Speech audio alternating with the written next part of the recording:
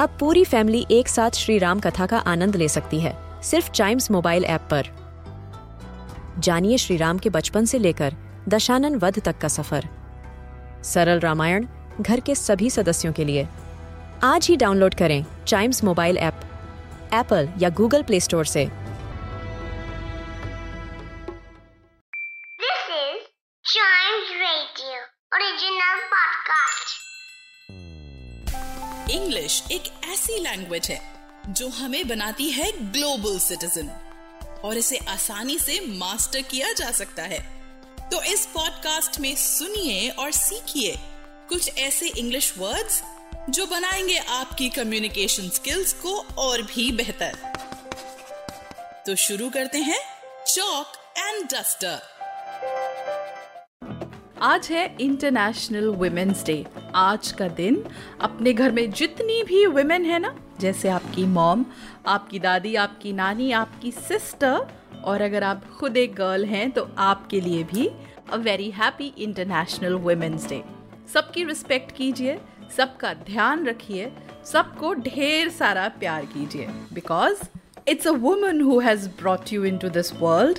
It's a woman who teaches you to walk. It's a woman who teaches you to eat. It's a woman who teaches you a lot of things. So, thank the women in your life from the bottom of your heart for all the things that they have done for you. Basically, International Women's Day is celebrated on 8th of March every year in order to celebrate the achievements of women, focusing on giving credit to them, focusing on upliftment of those women who need it. So आप क्या कर सकते हैं women's day पे? मेरी तरफ से ये कीजिए कि आज आपके घर में जितनी वुमेन है, आप सबकी एक न एक चीज़ की तारीफ कीजिए, उनको अप्रिशिएट कीजिए. That will be your Women's Day gift to the women in your house. And this gives us our word for today. It is uplift. U-P-L-I-F-T.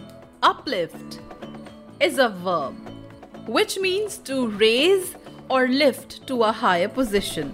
Hindi में uplift का मतलब है उत्थान. When we use this word in a sentence, we say, he worked hard to uplift his status in the company.